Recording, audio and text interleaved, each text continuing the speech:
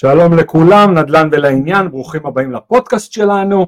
היום אנחנו גאים להציג ולארח את צחי שנרך, עוסק בנדל"ן כ-20 שנה, החל ממשקיע צעיר, דרך בעלים של משרד תיווך, משם לעסקאות פליפ בארץ ורכישת נכסים להשכרה, פרויקטים יזמיים, קבוצות רכישה, עמותות בנייה, שינוי טבע, נכסים מסחריים, ובשנים האחרונות מנהל השקעות נדל"ן בארצות הברית, בעיקר פרויקטים ארוכי טווח של מולטי פמילי ומולטי סינגלים.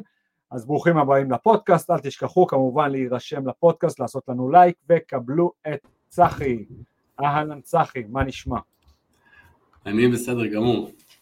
תשמע, אומנם אני כתבתי לך את הפתיחה, אבל נשמעת ממש טוב כשאתה מקריא אותה. הרבה יותר טוב ממה שנשמע לי כשאני אומר אותה. אני אקריא אותה שוב. בסדר גמור.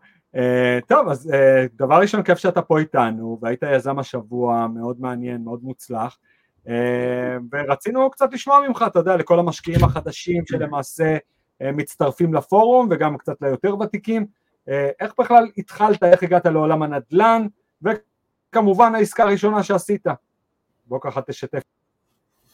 האמת שזה, שתי השאלות האלה באות אצלי ביחד, העסקה הראשונה זה גם מה שהביא אותי לעולם הנדל"ן, ובאמת במקרה בגיל 22 הייתי סטודנט לתואר ראשון, והתחלתי לעבוד באיזושהי חברה של ביטוחי משכנתאות, והייתי קורס עם מלא חבר'ה בגילי, בני 20 ומשהו, קורס מחירות וביטוחים, ובהפסקה ככה במחששה מישהי מספרת שיש לה מלא כאב ראש ומלא בירוקרטיה, כי היא בדיוק קנתה דירה. אני אומר לה, את לא בגילנו? כאילו, את לא נשואה או משהו? אני אומר, לא, אני פשוט, יש עכשיו מענקים טובים, והאבא שלי או מישהו ייעץ לי לקנות עכשיו דירה במשכנתה, ואני אזכיר אותה ליד האוניברסיטה בבאר שבע, ואני אזכיר אותה, ואני אקבל שכירות שתחסה לי את המשכנתה, וזהו, והדירה הזאת תרוץ, תעלה לי כמה גרושים עכשיו, אבל המשכנתה תחסה את, כאילו, המשכנתה תשלם את הדירה, הדיירים ישלמו את המשכנתה, ויהיה לי בעוד 20 שנה בית משלי. וכשאני שמעתי את זה, אתה יודע, חייכתי לה, אבל בפנים התחרפנתי. אמרתי, איך יכול להיות שקונה עכשיו בית, בגיל שלי, איך יכול שלא הבנתי בכלל את הדבר הזה, איך יכול להיות שקיים דבר כזה במציאות, שאפשר לקנות דירה בכמה אלפי דולרים, ושלקחת משכנתה, וששלמו לי את המשכנתה, ותהיה לי דירה, כאילו, איפה פספסתי את זה? אני באתי מבית של עצמאים, אף פעם לא דיברו איתי נדל"ן, משכנתאות, ואמרתי, אני חייב לבדוק את זה, לא שיתפתי אותה, אבל הלכתי וממש, אתה יודע, זה לא היה פורום נדל"ן, ולא נדל"ן ולעניין, ולא פייסבוק, זה היה לפני קצת יותר מ-20 שנה, והלכתי והתחלתי להתעניין ולבדוק ולהתייעץ, ובנקים למשכנתאות ועורכי דין ומתווכים, ותוך חודש מצאתי את עצמי עם דירה ליד האוניברסיטה בבאר שבע, עלתה לי אז $41,000, עם משכנתה, ואמרתי, לא נשארתי מאחורה, וככה, זה הצד הראשון שלי בנדל"ן, וגם העסקה הראשונה. ממש זריז, איך עשית את זה תוך חודש? יכול להיות שאני מגזים, לא זוכר בדיוק מה זה היה, אבל זה היה מהיר, כי היה מענק שרנסקי אז, או מענק הנגב, כל מיני חוקי עידוד לקנות דירות בפריפריה, ואני זוכר שממש הייתי בלחץ להספיק את הקנייה לפני המענק. אז את החוזה חתמתי מהר מאוד, יכול להיות תשלומים וכאלה ובירוקרטיות בהמשך, אבל הייתי לחוץ לחתום חוזה ולסגור דירה כמה שיותר מהר, לתפוס את המענקים האלה. אז מה קנית, איך מצאת, איך איתרת, מה המספרים? קודם כל 20 שנה, בוא תסלח לי אם אני לא זוכר בדיוק, אבל אני כן זוכר שחיפשתי דירות ליד האוניברסיטה, אני זוכר שאז הייתי סטודנט אבל במכללת ספיר, אבל הייתה לי חברה שהיא למדה באוניברסיטה בבן גוריון, פשוט הלכתי לראות דירות עם מתווכים, והייתי מתייעץ איתה איפה סטודנטים גרים, אם זה טוב, אם זה רע, אם סטודנטים אוהבים את זה, והיה לי כמה אפשרויות בסוף, דירות שממש קרובות לאוניברסיטה, אני יודע שהרבה חבר'ה בפורום הזה התחילו בדירות בבאר שבע, אז אם אני אגיד רחובות הם ידעו. גם אני עברתי שם, כן. גם אתה, אז בבית מתתיהו ממש קרוב לאוניברסיטה, קומה האחרונה, $41,000, במקרה הדירה הזאת לא הייתה מוזכרת לסטודנטים, הייתה מוזכרת לחברת כוח אדם, אז איך שקניתי אותה, אומנם היא נראתה רע וידעתי שאני אקבל אותה במצב רע, אבל איך שקניתי אותה גם קיבלתי את הערימה של מעטפה של צ'קים מראש, לשנה או שנתיים, והיה לי ראש שקט, יכולתי להמשיך בלימודים, לא זכרתי בכלל את הדירה הזאת, והצעד הבא שלי, הנגיעה הבאה שלי בנדל"ן, זה בין שנה שנייה, בסיום סמסטר ב' בשנה שנייה, בתקופת מבחנים, המבחנים שלמדתי בספיר, והמבחנים היו באוניברסיטת בן גוריון, וככה סיימתי את המבחן האחרון, ובלוח מודעות היה רשום דרושים סוכני נדל"ן למשרד באגודת הסטודנטים בבאר שבע. לא משהו שהבנתי אותו, אבל אמרתי רגע, אני יצאתי עכשיו לחופשה, אני רוצה עבודה, אמרו נדל"ן, יש לי דירה, נראה לי שזה בשבילי. ובאותו יום התחלתי לעבוד שם בתור סוכן דיור במשהו שנקרא שירותי דיור של אגודת הסטודנטים, זה מעין משרד תיווך שלא קוראים לו משרד תיווך, שמחבר בין משקיעים לבין סטודנטים בסחירויות. ושם מאוד מאוד נהניתי, ובהמשך פיתחתי שם מחלקת מחירות, כי אמרתי אם כבר המשקיעים הם פה, והם רוצים לקנות, אז למה שלא נעשה להם תיווך של קנייה ומחירה, לא רק של השכרה, ובהמשך גם ניהלתי את המשרד הזה לאיזושהי תקופה, אבל בסוף שנה שלישית הבנתי שגם אני רוצה לעלות שלב, וגם סיימתי תואר ראשון, אני מתחיל תואר שני, התלבטתי בין לעבוד שכיר איפשהו, בסוף אמרתי יאללה אני פותח משרד משלי, ויצאתי מהאוניברסיטה ופתחתי לי משרד עצמאי צמוד לאוניברסיטה, שעשה פחות או יותר אותו דבר, נתן שירותי דיור לסטודנטים בהשכרה, ושירותי מחירה, קנייה למשקיעים. ושם ככה התמחיתי בעולם הזה של השקעות נדל"ן. זה קפיצה מאוד מאוד משמעותית, זאת אומרת מאותה דירה ששמעת עליה ורכשת, ופתאום אתה לקחת את זה, הלכת עם זה עד הסוף מה שנקרא, והגעת למצב שאתה בעלים של משרד נדל"ן.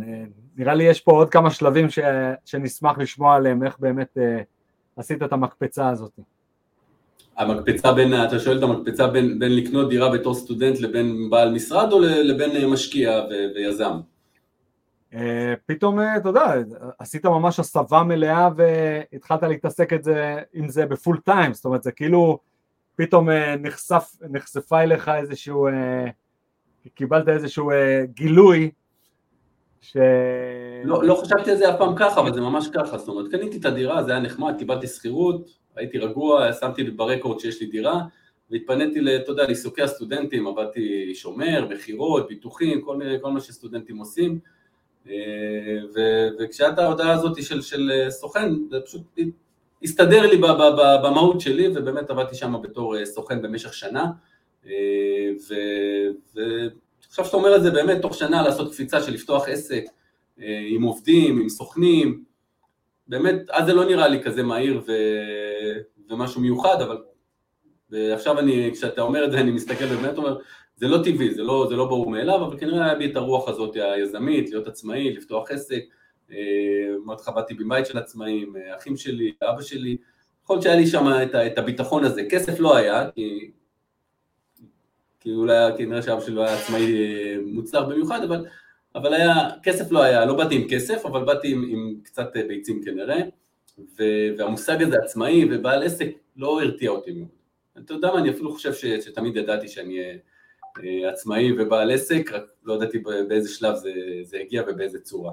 אז זה התכנס לזה. אני פתחתי את המשרד לא כדי לפתוח עסק בנדל"ן, אלא כדי שיהיה לי עבודה בזמן תואר שני, רציתי ללמוד תואר שני, לא לעבוד בעבודות סטודנטיאליות, ולא להיות כלכלן באיזשהו משרד כזה, לעשות סטאז' של כלכלנים כזה, או באיזה בנק. אמרתי, יאללה, נפתח משרד, גם יש לי, זה ליד האוניברסיטה, יהיה לי מקום גם ללמוד, אני אשב שם, החבר'ה יבואו, נלמד ביחד, זה פנטזיה כזאת של סטודנט עצמאי,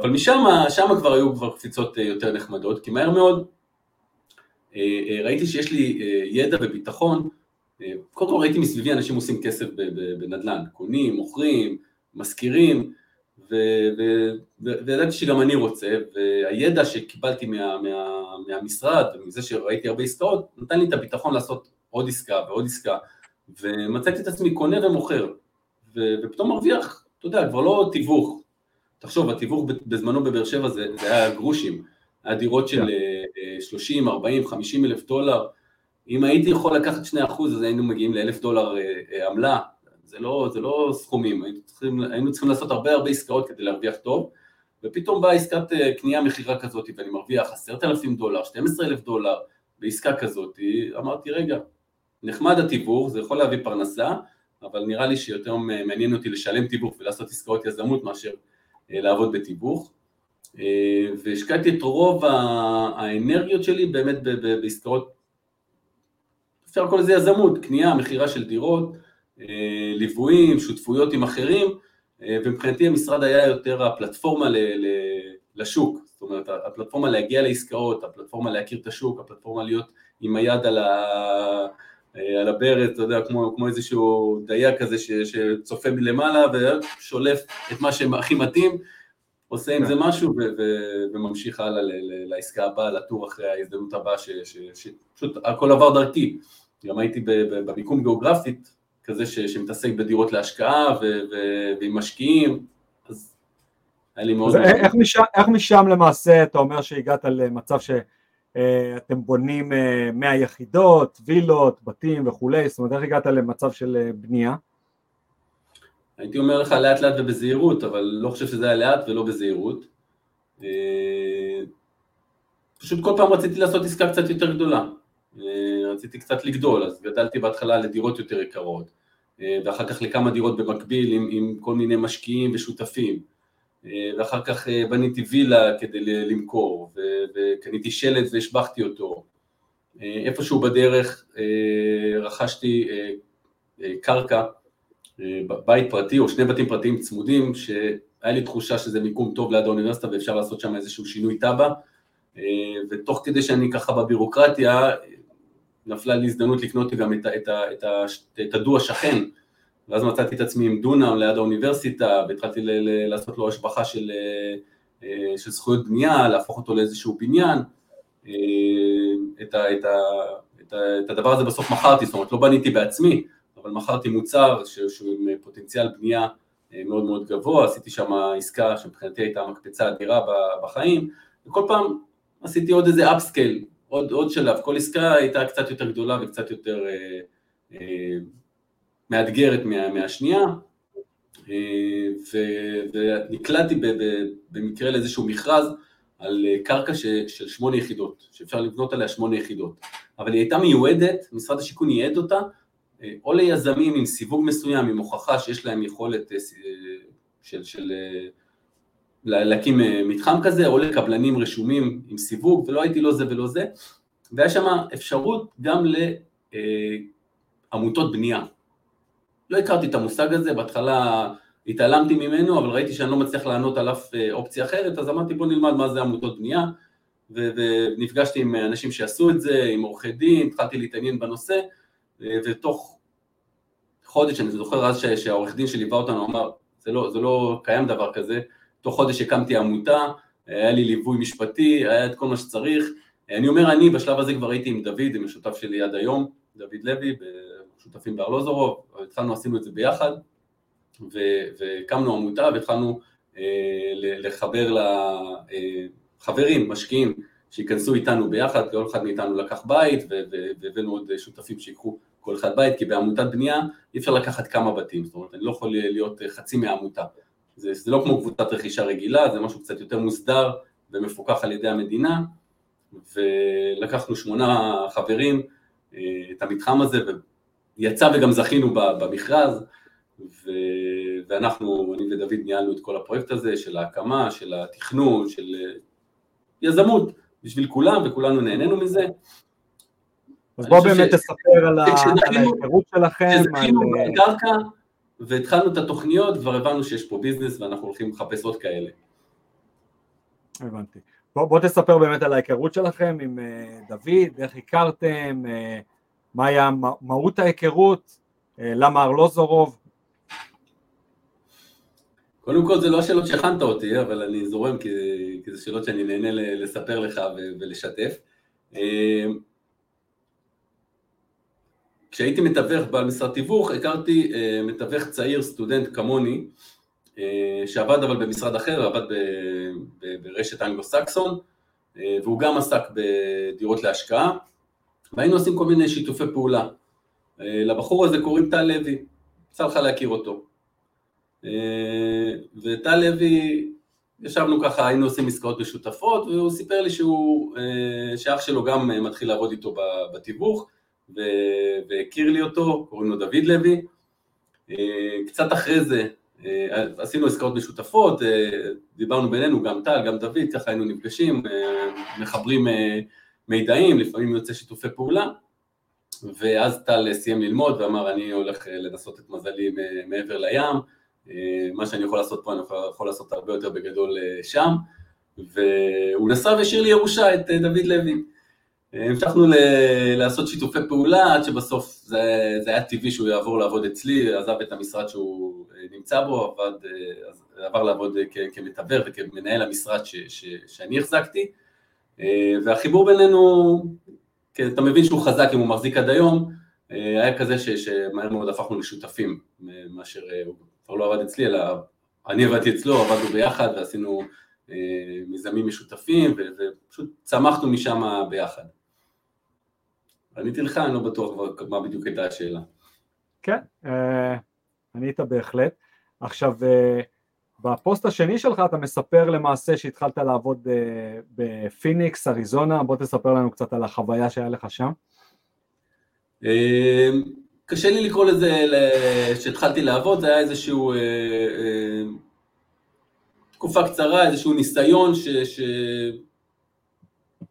שלא המשכתי ממנו, אבל הוא היה ההתנסות הראשונה שלי בארצות הברית, הוא היה עם שותף אחר שאמר לי בוא נעשה פליפים בארצות הברית, אתה מכיר, יש לך ניסיון, אתה עובד בארץ הרבה, אני עושה פליפים, בוא נעשה ביחד דברים, נעשה קצת אמריקה, למה להתעכב, ואני רוצה להיות איש עסקים בינלאומי, אז אמרתי לו יאללה בוא נעשה, ובאמת התחלנו ככה לגשש, ללמוד את הנושא הזה של פליפים בארצות הברית, ונסענו ביחד לאריזונה, אחרי שעשינו פה עבודת מחקר, מבחינתנו הייתה משמעותית, עם הרבה פגישות שתיאמנו לנו מראש באריזונה, כל מיני אפשרויות לשיתופי פעולה, ושם באמת התבייתנו על בחור אחד שעשינו איתו איזשהו שיתוף פעולה, הוא ייתר את העסקה והוא ניהל את העסקה שם, ואנחנו הבאנו את הכסף, שזה דומה מאוד למה שעשיתי בארץ, רק הפוך, זאת אומרת, כשעשיתי פליפים בארץ, לא תמיד זה היה מכסף שלי, הרבה פעמים זה היה עם שותפים, זאת אומרת, אני ניהלתי, עשיתי, קידמתי, שיפצתי, מכרתי, קניתי, אבל את הכסף הביאו השותפים. אז אמרתי, אוקיי, עכשיו אני הפוך, פרגן לו שם שהוא יעבוד ויביא את היכולות שלו, ואני מביא את הכסף. לא הייתה עסקה מוצלחת, למדתי ממנה הרבה, אבל לא השכלתי באותה תקופה לקחת את הלמידה ולהמשיך את העשייה שלי מהלמידה הזאת, אלא קצת לקחתי את הלמידה לעצמי וויתרתי על ארצות הברית. אני לא בטוח בתקופה הזאת אם ויתרתי כי העסקה הייתה רעה, או כי פשוט היה לי פה בארץ אלטרנטיבות הרבה יותר טובות, והייתי מאוד עסוק בפרויקטים חדשים, שפשוט נשאפתי לזה. אתה יודע מה, כנראה שזה שילוב של הכל.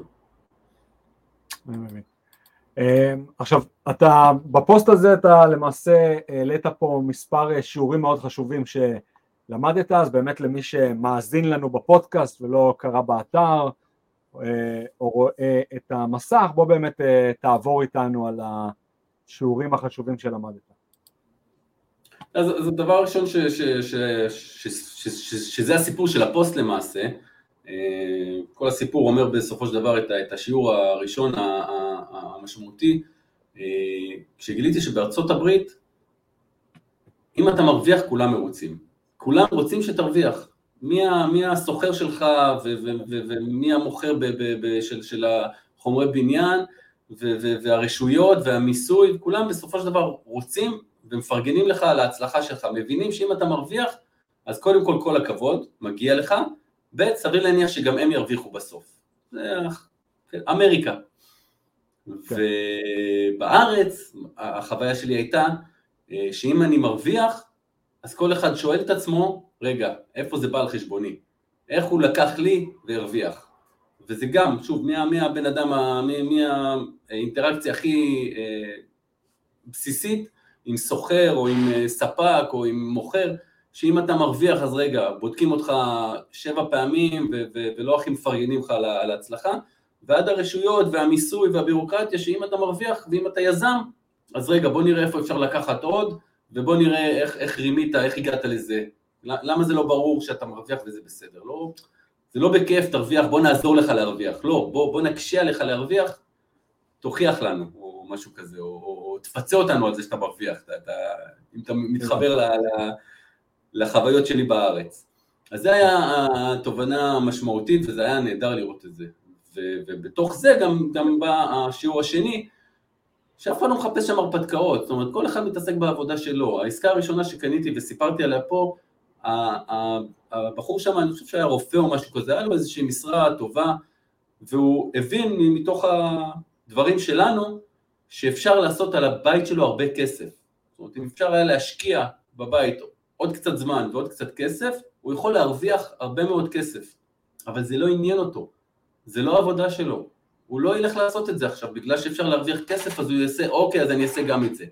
זה משהו שהוא מאוד לא אינטואיטיבי לי כישראלי, שככה חושבים. זאת אומרת, תמיד הייתה לי את התחושה שכל אחד יגיד, רגע, אם אתה יכול להרוויח, אז גם אני רוצה להרוויח. לא משנה מה אני עושה בדיי ג'וב שלי, ביום שלי, אם אפשר לשפץ את הדירה, ולהשביח אותה, ולמכור אותה ביותר, אני אעשה את זה. זה מחשבה מאוד ישראלית, כן. אבל העיקר שאתה לא תעשה את זה. כן, זה מחשבה מאוד, גם אני נתקלתי בזה פה בארצות הברית, שזה באמת מדהים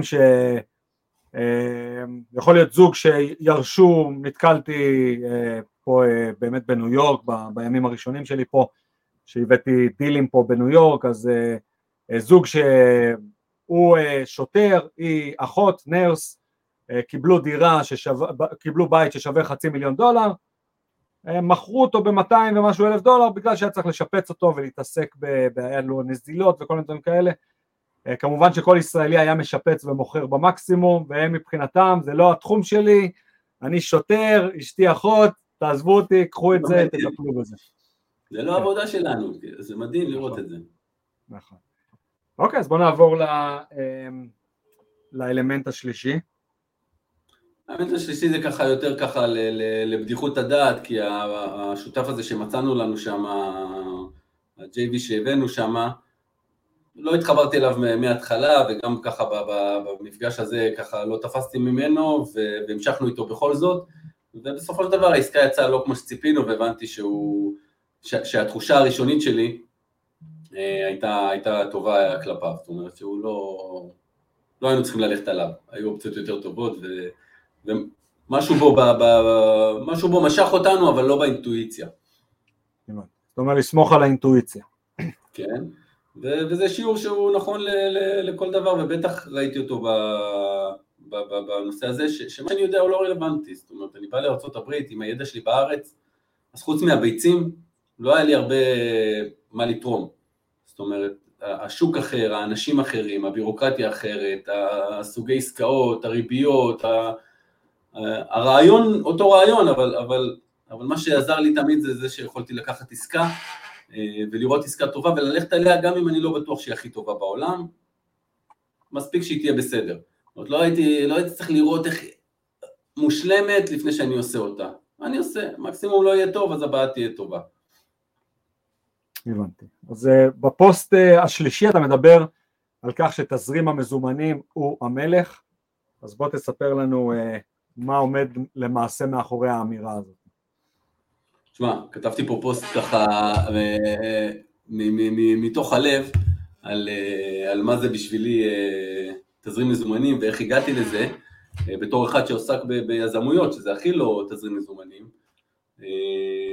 והמשברים שחוויתי בתוך העסקאות יזמות האלה, שכמה שבסך הכל היה טוב והרווחתי והתגלגלתי וצמחתי, בתוך הצמיחה הזאת היו מלא משברים, שפתאום אין כסף, כי כל העסקאות, כל הכסף קבור בעסקאות שאני אראה מהם את הפירות בעוד תקופה מסוימת. בשוטף לא תמיד יש מספיק, לא רק שלא נכנס מספיק לממן את החיים, גם רוב העסקאות הן ממונפות, וכעסקאות ממונפות אני משלם כל חודש ריבית בלי לראות תמורה. אז זה עוד יותר מקשה עליי בשוטף. אז כל עוד זה רעד זה נחמד, אבל כל תזוזה כזאת קטנה, כל שיבוש בתוכנית, משך אותי למטה, והקשה עליי מאוד, וגרם לי לעשות לך פעולות, ולצאת, ולעשות דברים לא נוחים, ולמכור נכסים שלא רציתי למכור, או בהפסד, וכל פעם היו מידות כאלה, והייתה גם מידה אחת כזאת ממש גדולה, שפשוט שינתה לי את כל ההסתכלות שלי על העסקים, והבנתי שלפני שעושים עסקאות יזמות גדולות, או שעושים עסקאות בכלל כאלה שרואים את הפירות בעתיד, קודם כל צריך לדאוג שיש ביום יום כסף, שמה שאני מכניס בשוטף, מכסה את ההוצאות השוטפות. עכשיו אפשר לשחק עם היתרה על דברים ארוכי טווח, ולא לסכן את השוטף, על סמך זה שעוד שנה אני אמכור, ואז הכל נקבל בחזרה, ואז לא נורא אם לקחתי הלוואות, ופתאום ההלוואות נהיות יותר יקרות ומושכות יותר, ואוכלות חלק גדול מהרווח, ולא תמיד אפשר לקחת הלוואה, ולא תמיד נותנים הלוואה, ואי אפשר לסמוך על זה שהכל יהיה טוב והכל יסתדר, ואם הצלחתי בעבר אני אצליח בעתיד, ואם העסקה הייתה טובה, ואם אני עשיתי עסקאות טובות בעבר, אז כל העסקאות בעתיד יהיו טובות ובזמן, והכל טוב, הכל אפשרי, הכל צריך לעשות, רק קודם כל לדאוג שיש תזרים מזומנים, זאת אומרת שיש הכנסות שוטפות שמכסות את ההוצאות, ואז אפשר להתפרע במרכאות. כן. אז אתה מדבר פה על מספר טעויות שעשית, אז בוא באמת, ממי שמאזין, בוא תספר לנו עליהם. אז כן, אתה יודע, כשעשיתי פליפים בדירות בבאר שבע, אז אמנם זה פליפים וזה עסקת יזמות וזה לא עסקת תזרים, אבל לפחות פגשתי את הכסף כל חצי שנה, מקסימום. הוצאתי היום, סחבתי חצי שנה, אחרי חצי שנה ראיתי כסף. עוד כל הזמן היה כניסה ויציאה של כסף. בעסקאות הגדולות, היזמות הגדולות, שאתה קונה היום מגרש, לוקח משכנתה, מתחיל לבנות, לוקח עוד משכנתה, מסתבך עם הרשויות, מסתבך עם היתרי בנייה, ופוגש את הכסף בשאיפה אחרי 3 שנים, במציאות 4 ו5 שנים, זה משהו אחר לחלוטין. הכסף מתרחק, אתה לא פוגש אותו, אתה צריך כל פעם לגשר על המרחק הזה מהכסף, על זה שהכסף רחוק ממך, ואם אין תזרים שוטף, זה בעייתי. זאת אומרת שדווקא אם הייתי משאיר גם, או בנוסף או במקום את העסקאות הקטנות, הקלות, האזור נוחות שהיה לי, גם בנוסף, היה לי הרבה יותר קל, כי המערכת הייתה עובדת כל הזמן, ולא הייתה מחכה לעסקה גדולה שתצא. וכמו שאמרתי לך, השעננות, שהרגשתי שמה שהיה עד עכשיו ועבד, תמיד יעבוד, זה לא היה נכון, הכל משתנה, העסקאות משתנות, אני משתנה, פעם הולך, פעם לא הולך, השוק משתנה, לא יודע אם אתה זוכר, אומנם אנחנו רואים כבר 15 שנה של עליות מחירים, בדרום לפחות, במרכז הרבה יותר, היה תקופה בתוך העליית מחירים הזאת שהמחירים קפו וירדו, התקופה של יאיר לפיד בא עם ההברקה של מע"מ אפס, ואמר לאנשים אל תקנו דירות, תכף המחירים ירדו, ואנשים פשוט עצרו את כל הקניות ולא עשו עסקאות במשך כמה חודשים טובים, עד שבסוף המע"מ אפס בוטל, כולם חזרו לשוק, המחירים טסו פי 4 ממה שהם היו אמורים לעלות גם ככה, אבל בינתיים בטווח הזה יצר משבר לכל מי שעוסק בנדל"ן. זאת אומרת, זה לא היה רלוונטי לשוק הדירות, זה לא קידם שום דבר בשוק הדירות, רק יצר איזושהי מצוקה תזרימית אצל הקבלנים, אצל המתווכים, אצל היזמים, פתאום תקופה ארוכה כזאת שאין עסקה, זה לא תלוי בי ולא תלוי בשום דבר, זה פשוט קורה, ולחשוב שהכל יהיה בסדר תמיד, זה יהירות. אז המסקנה שלך הייתה שה-cash flow is king? נכון. בסדר גמור, אוקיי, בוא נעבור באמת. אתה יודע, גם אם בהסתכלות אחורה, אני מסתכל 20 שנה אחורה, מה אני שווה, ואני מבין שהעסקאות שהגדילו את השווי שלי האמיתי, לא העסקאות שגרמו לי לצאת לחול יותר, או לאכול יותר, או לקנות רכב יותר יקר, ולבזבז יותר, לחיות ברווחה יותר גבוהה, זה יכול להיות שזה כל העסקאות. אבל מה שהגדיל את השווי שלי, את הערך שלי, זה דווקא עסקאות שלא מכרתי מעולם. אלה שקניתי אי שם בשנת 2008, 10, 12, ואמרתי, טוב, נשאיר אותם, אותם לא נמכור, ופתאום עלו פי 2, פי 3, פי אני לא יודע כמה, ויש להם שכירות, שהשכירות משלמת את המשכנתה ויותר, יכולתי כשהייתי צריך ברגעי משבר למשכן אותה מחדש או למכור, והיה שם כסף אמיתי שהגן עליי, יכולתי לקבל מהם תזרים מזומנים, זאת אומרת דווקא העסקאות האלה שלא מכרתי הם אלה שבנו לי את ההון, אלה שכן מכרתי בנו לי את הפסון. כן, יפה, אוקיי, בפוסט הרביעי אתה מדבר על... אני רושם את זה, רגע, שנייה, אני צריך לרשום, זה הברקה, יש פה איזה משפט. נכון, תרשום את זה. לזכור. כן. אז בפוסט הרביעי אתה מדבר על טעויות של בית סוהר, על אזור על עסקה באזור התעשייה עמק שרה בבאר שבע. בוא תספר לנו קצת עליה. אתה יודע, אני ככה ממחזר את הפוסט, אבל זה עסקה מאוד מעניינת שהגעתי אליה בבאר שבע, שנשמעה לי מאוד מעניינת, נשמעה מדהים, כל הנתונים היו מעולים, ומה שייחד אותה זה שמי שמכר אותה זה איזושהי חברה שהיא חברה ציבורית, שמחזיקה את הנכס, משתמשת בנכס ואומרת, אני מוכרת אבל אני רוצה להישאר בסחירות, מה שנקרא ליסבק, אני מוכרת אבל נשארת פה בסחירות, מוכנה לשלם לך סחירות כזאתי, למשך 7 שנים,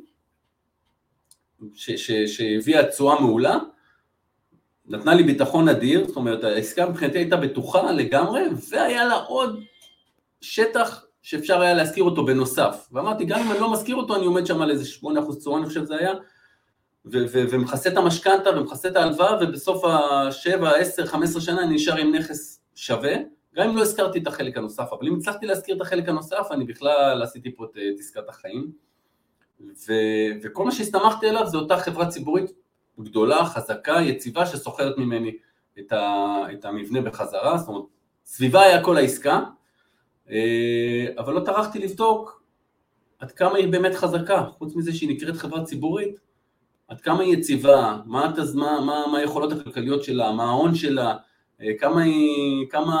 מה המצב הכלכלי שלה.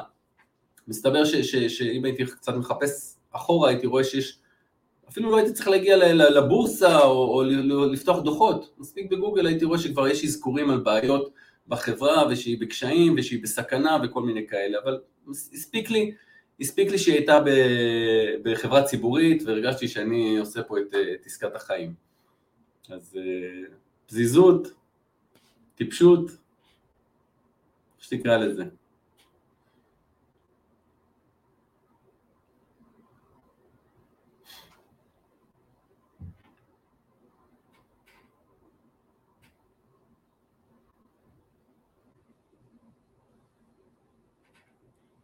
ליאור, אתה מדבר כי אני לא שומע אותך.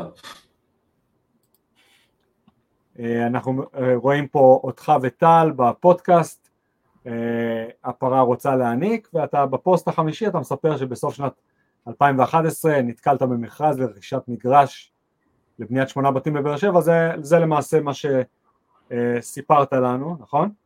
נכון, אבל הפוסט הזה פה לספר לאו דווקא ספציפית על העסקה הזאת, אלא על האנשים שבדרך. בוא תספר לנו. שלמדתי לראות בדרך שיש אנשים מצליחים, שעושים דברים, שעושים אפילו אותם דברים שאני עושה ורוצה לעשות, ומתים לשתף, ומתים להעביר הלאה, כשאני באתי בגישה, אתה יודע, זה תודעת חוסר, מי שיודע, שומר לעצמו קרוב לחזה, לא משתף, לא מדבר, עושה לעצמו, מרוויח, למה שהוא ייתן לי, יעזור לי להרוויח, ואולי להתחרות בו, ולתת לי מידע, וידע שהוא צבר בעצמו, לי זה לא היה ברור מאליו, מהמקום שצמחתי בו עסקית.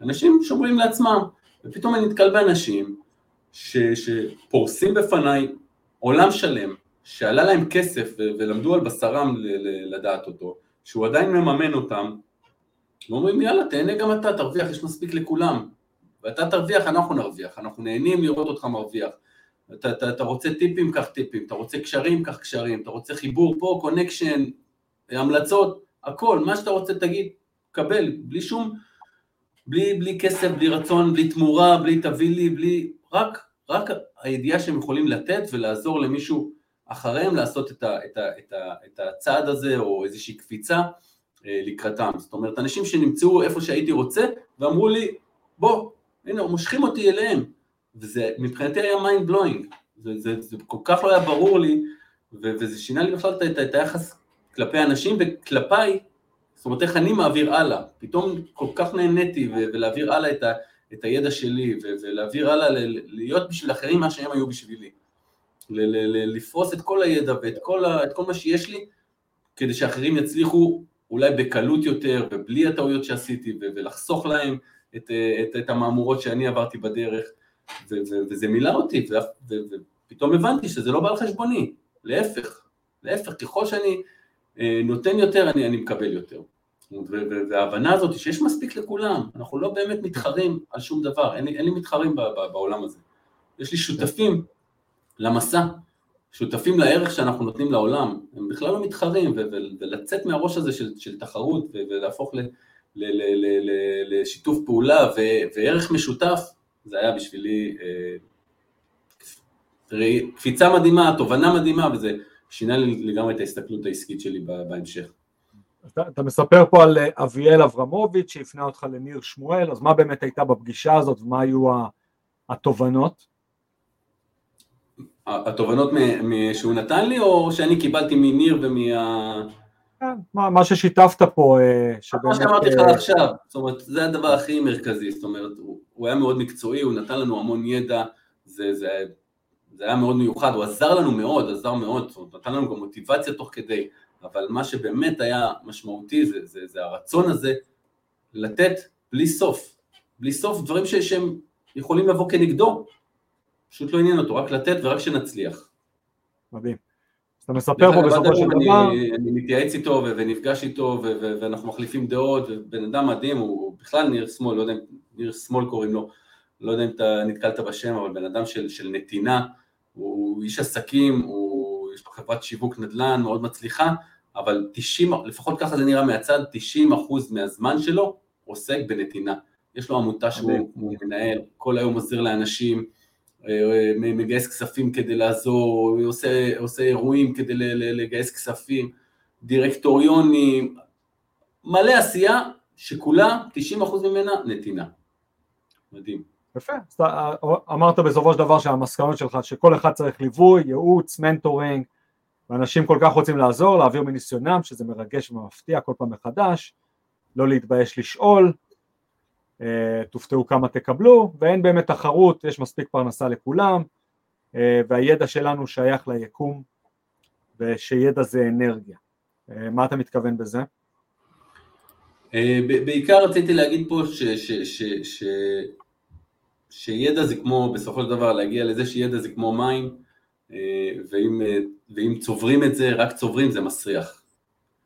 יש סיפור ששמעתי לא מזמן וככה המחיש לי את זה, אני אומר את זה הרבה שנים את הדבר הזה, זה לא אני אמרתי את זה, זה מהבודהיזם, אבל ספרים על ים כנרת וים המלח, שזה אותו מים, זה מים שמגיעים מהצפון, יורדים לכנרת, ומשם היום ממשיכים, מהכנרת ממשיכים בנהר הירדן, והכנרת זה מקור החיים של ישראל, מים מלאים חיים, ואותם מים ממשיכים הלאה ומגיעים לים המלח, אבל שם הם נעצרים, שם הם לא ממשיכים, הם לא זורמים הלאה, והם מסריחים, נרכבים, וזה ים המוות. נכון. אז הידע שלנו וגם הכסף שלנו צריך לזרום כל הזמן, כדי שהוא ישמור על חיות, על מקור חיים. יפה, אוקיי, אז עכשיו נעבור ככה למסלול המהיר. העסקה הכי מוצלחת?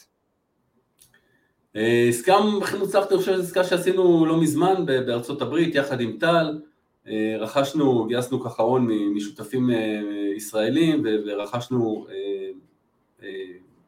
מספר מולטי פמילים קטנים, סך הכל 22 יחידות, זאת אומרת, נכנסנו לעסקה של רכישה של $700,000 או משהו כזה, ותוך כדי הרכישה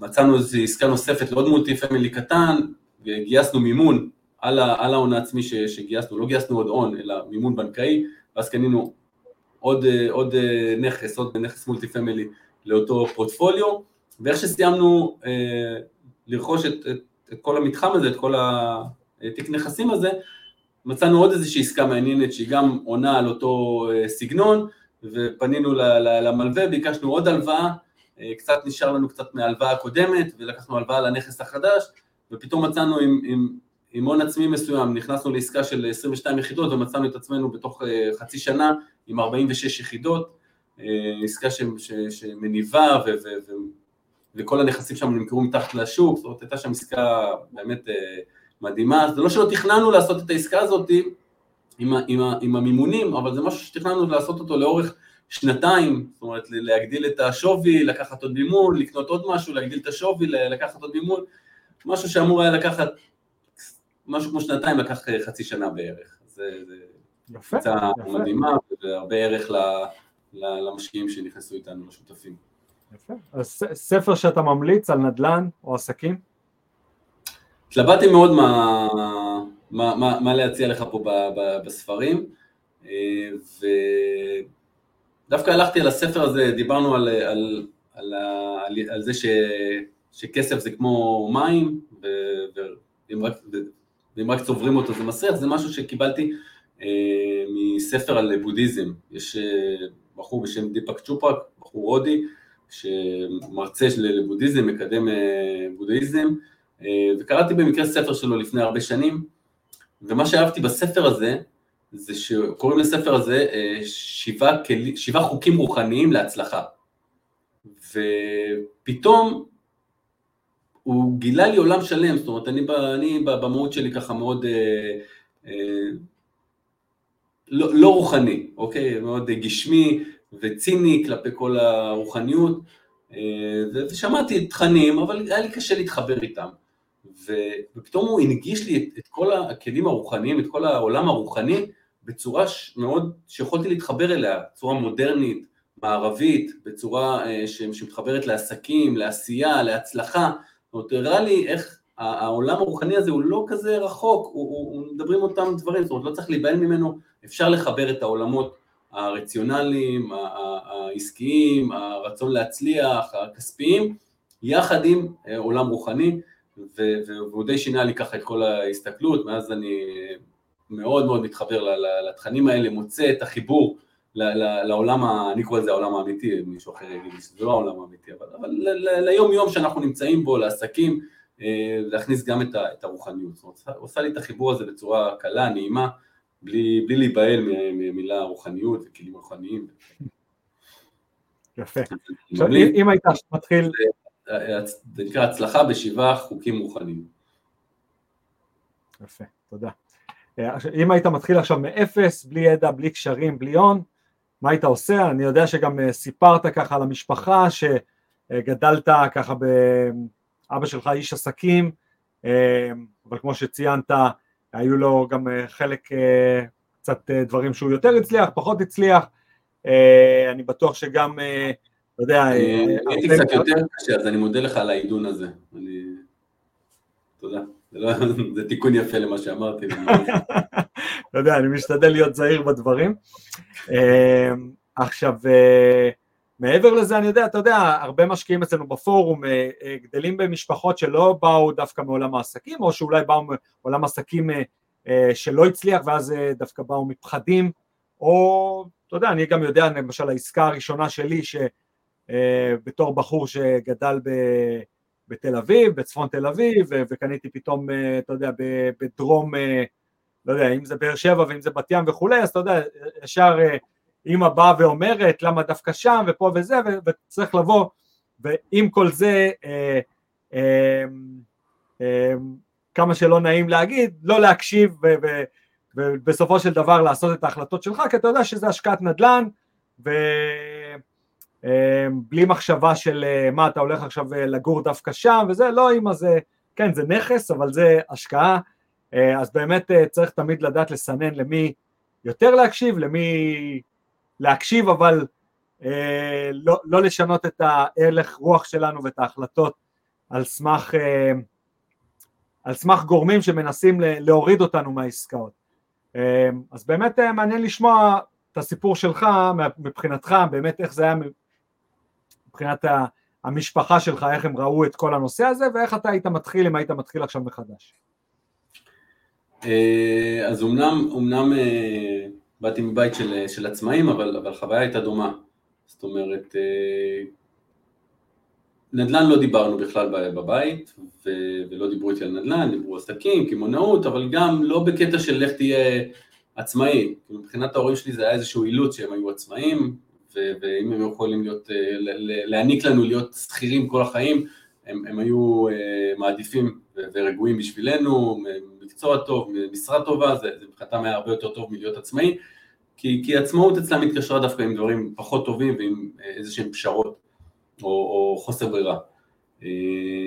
אז חוויתי את אותם חוויות, אני אספר לך על הדירה בגיל 22, אני זוכר שהתייעצתי קצת עם אחי, יש לי אח גדול והוא היה כבר בעסקים והכל וככה עודד אותי, אבל ההורים שלי לא ידעו מזה בכלל. זאת אומרת, הפעם ראשונה שהם שמעו על זה שאני מתכנן לקנות דירה בבאר שבע, זה היה אחרי שחתמתי חוזה ואמרתי להם, תגידו לי מזל טוב. הם די היו בשוק והתגובות היו דומות למה שאתה אומר, והם די התאבלו על זה, אבל קראתי, למדתי, שמחתי על עצמי, קיבלתי חיזוק מאחי שהרגשתי שאני ככה סומך עליו, והוא קצת יותר בראש שלי, ועשיתי את העסקה הזאת. אני חושב שבכלל, מה שאפשר לי, חוץ מלעשות את העסקה הזאת, שזה באמת ללמוד ולהיות נאמן ולהאמין בעצמך, ושאתה עושה נכון, למרות שמסביב לא בטוח יסכימו, אני חושב שיש את האמרה די שגורה היום, שאתה צריך ללמוד ממי שעשה ומי שהצליח,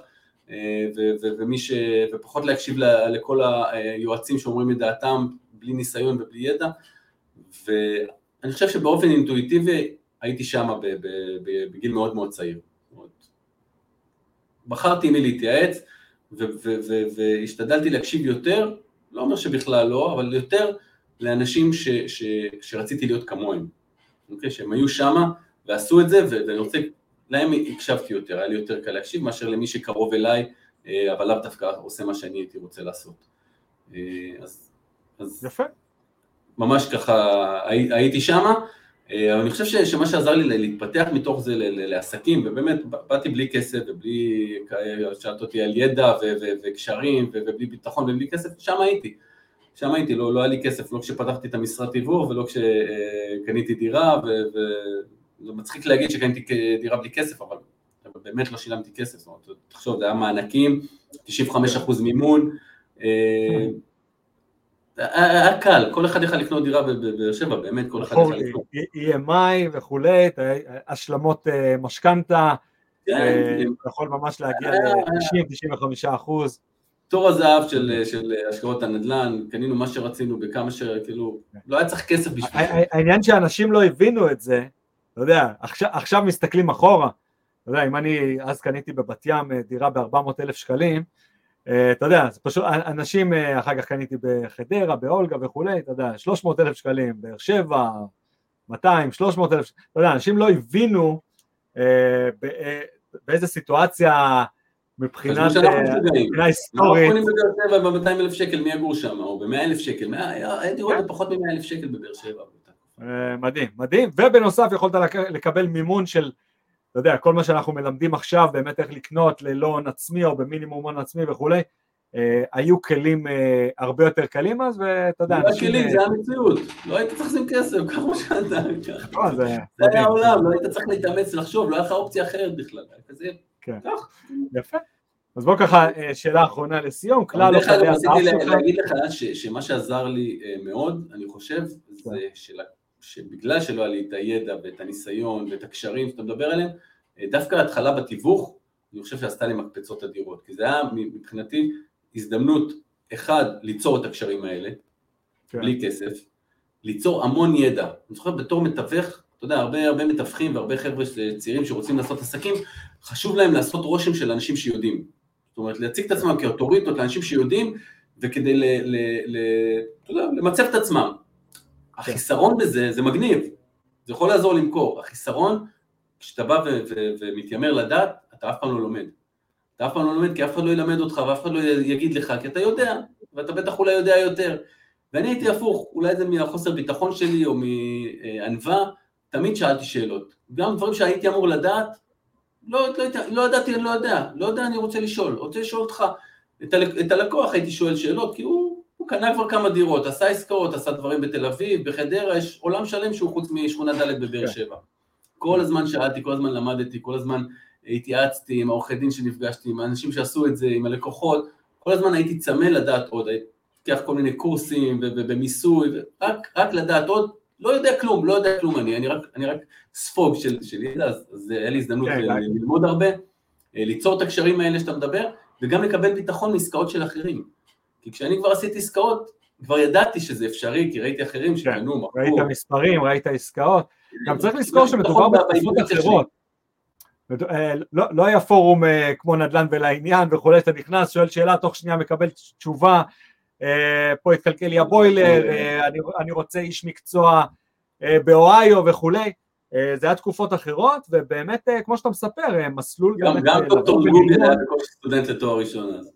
כן, אתה יודע, אז באמת להיכנס למסלול של תיווך, אתה יכול ללמוד הרבה, אני זוכר עשיתי באמת את הקורסים הראשונים בארץ לנדל"ן, שהיה במכללת קשפלו בהרצליה, עבדתי שם בהייטק, סיימתי ב8 בערב, הלכתי לקורס עד 11 בלילה, וככה למעשה עשיתי עוד פעם עוד קורס ועוד קורס ועוד קורס, אבל זה לא היה נפוץ, זה לא כמו עכשיו שכל ישראלי שני, או אפשר להגיד אפילו ראשון, כאילו כולם קונים, כולם משקיעים, כולם לומדים, כולם רוצים, זה היה תקופות באמת אחרות, אז אני חושב שבאמת אנשים אז, לא היה את החשיפה של להבין באיזה תקופה אנחנו נמצאים, שהמחירים באמת כל כך נמוכים, ואפשרויות המימון כל כך גבוהות, כי הידע לא היה נפוץ כמו היום, היית צריך באמת ללכת לעשות קורס, ולא היו קורסים, היום יש כל כך הרבה מסלולים וקורסים ובתי ספר וכולי, זה ממש היה בחיתולים, אז אני חושב שהמסלול באמת שאתה עשית, לבוא ולעבוד בשטח, לראות עסקאות, להיות מתווך, זה היה באמת דרך מצוינת מבחינתך להיכנס לעולם וללמוד. אני גם שהגעתי לארצות הברית, לניו יורק, באתי עם סטארט-אפ טכנולוגי, אבל הסטארט-אפ בהתחלה לא עושה הרבה כסף, אתה יודע, אתה מכניס השקעות וכולי, ואתה מקבל באמת את המינימום בשביל, בתור בעלים של הסטארט-אפ, אז עבדתי במקביל במשרד נדל"ן בניו יורק במשך 3 שנים, וככה באמת אני למדתי, בהתחלה להביא דילים, אחר כך משכנתאות, לפני 13 שנה משכנתאות לאנשים, ושורט סלים וכולי, אז אני לחלוטין מתחבר למסלול שעברת, ללמוד מהשטח, מה שנקרא. אז בוא ככה שאלה אחרונה לסיום, כלל או כללי הזהב שלך להצלחה בעסקים ונדל"ן? יש לי כמה ככה דברים שככה חשבתי שיהיו נכונים להגיד, אבל אני אגיד אני חושב את הכי חשוב, ואם יש זמן תגיד לי, אני אגיד את זה 1 או 2. זה טיפ שקיבלתי מאיזשהו איש עסקים בצעירותי, הוא אמר לי, אני לא עושה עסקאות, שאם שהסכנה שבהם, בכל עסקה יש סיכון כזה או אחר, אבל לא עושה עסקאות שהסיכון שלהם הוא כזה שישנה לי את החיים, שאני יכול אולי אפילו להגיע למצב שאני צריך למכור את הבית, או לשנות את אורח החיים שלי, או את רמת החיים שלי, לא עושה עסקאות שישנו את רמת החיים שלי, אני חי ברמת חיים טובה, שום עסקה כבר לא תשנה לי משמעותית למעלה, אני לא לוקח שום סיכון על עסקה שתשנה לי את החיים למטה, וזה תובנה מדהימה, לעשות עסקאות שאתה יכול להתמודד גם עם הכי גרוע שיקרה. עכשיו, מה זה יכול להתמודד? עסקאות משעממות, cash flow, נכנס כסף כל חודש, גם אם יהיה פתאום ירידה, עדיין הנכסים משלמים את עצמם, לא הרפתקאות. אפשר לעשות עסקת יזמות, אבל עסקת יזמות כזאת, בהנחה שיש לך כבר את ה-cash flow, ואתה יציב, ואתה יכול להתמודד עם כל דבר, אבל עסקת יזמות כזאת, שאם הפסדת את הכסף, או הפסדת חלק, אתה יודע, לכל עסקה יש את הטווח שאפשר להפסיד בה, אבל אם הפסדת, זה לא ישנה לך את החיים עכשיו, אתה לא, זה יהיה כואב, זה לא נעים. לשים סכום באמת לא הכסף האחרון. אבל אתה לא צריך עכשיו למכור את הבית. עכשיו, בכל שלב בחיים, הדבר הזה שונה. תשמע, בחור צעיר, בין 22, 3, בלי ילדים, יכול לקחת סיכונים קצת יותר גדולים, אוקיי? יכול לקחת סיכונים גדולים יחסית, לא בכסף, גדולים יחסית למה שיש לו, יש לו רק 100,000 שקל, הוא יכול לקחת סיכון ב-200,000 שקל, כי תוך כמה שנים הוא יתאפס על ה-100,000 שקל האלה, והוא יכול לגור אצל ההורים, והוא יכול לשכור דירה יותר קטנה, והוא יכול לעבוד שכיר בתור מלצר עוד שנה, שנתיים, כדי לתקן את הטעות שהוא עשה, זה לא ישנה לו את החיים, אוקיי? לעומת זאת, מישהו שיש לו משפחה, ילדים, ויש לו אפילו 1,000,000 שקל בבנק, אבל אם הוא מפסיד עכשיו 200, 300, 400 אלף שקל, עכשיו הוא צריך לחסוך מהילדים את החוגים, או את הטיפולים שהם צריכים, הוא צריך אולי לשנות את אופי החיים, אולי לקנות בית יותר קטן, להחליף את הבית, זה יעשה לו שינוי ברמת החיים, או באורח החיים שלו ושל המשפחה שלו, לא שווה לקחת את הסיכון הזה. יפה. אז זה ככה כלל משמעותי. בפוסט האחרון אתה מדבר על זה שנכסים מניבים, הגדילו את השווי שלך, מה שאמרת, באופן משמעותי. בסדר גמור, אוקיי, אז תודה רבה לך, בוא תספר באמת למאזינים ולצופים, איך אפשר להגיע אליך.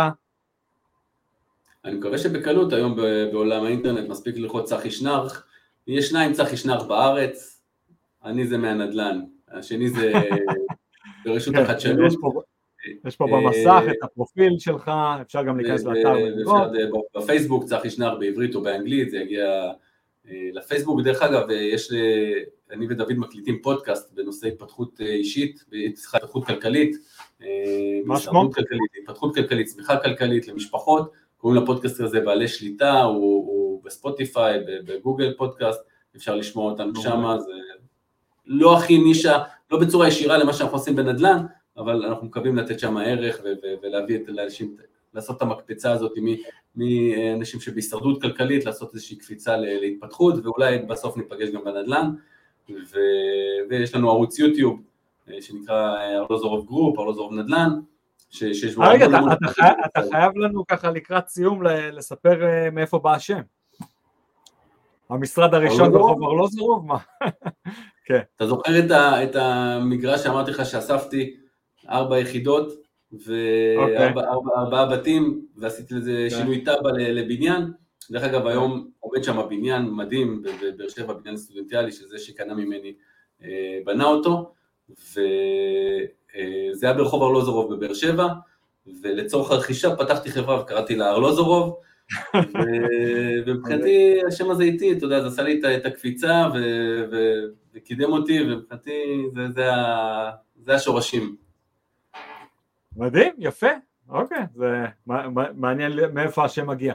יפה צחי, אוקיי, אז אנחנו מאוד נהנינו לארח אותך פה, נדל"ן ולעניין, בפודקאסט שלנו, תמשיך כמובן להיות פעיל בפורום, אתה והשותפים שלך, כמובן טל ודוד, שמחים מאוד שאתם איתנו ומשתפים מהידע שלכם, כמו שאתה תיארת את זה, באמת נותנים הרבה מאוד ידע, חזרה לקבוצה ולציבור ולאנשים בכל הרמות ובכל השלבים, וזהו. אז אנחנו תודה על ההזדמנות, תודה על הפורום הזה שהקמת, שנותן כל כך הרבה ערך וידע ופותח דלתות ואפשרויות לאנשים, מנגיש להם את העולם הזה, ופתאום הכל הופך להיות יותר קל לכולם, ונותן לנו הזדמנות להעביר הלאה ולתת ידע ולתת תוכן וקצת שחרר קצת מהידע הזה, לתת לו לזרום ולחיות. אז תודה ומעריך מאוד את ההזמנה ואת הרעיון הזה. בשמחה. אז יאללה צחי, שיהיה יום טוב ולהתראות. ביי ביי. ביי, לילה טוב.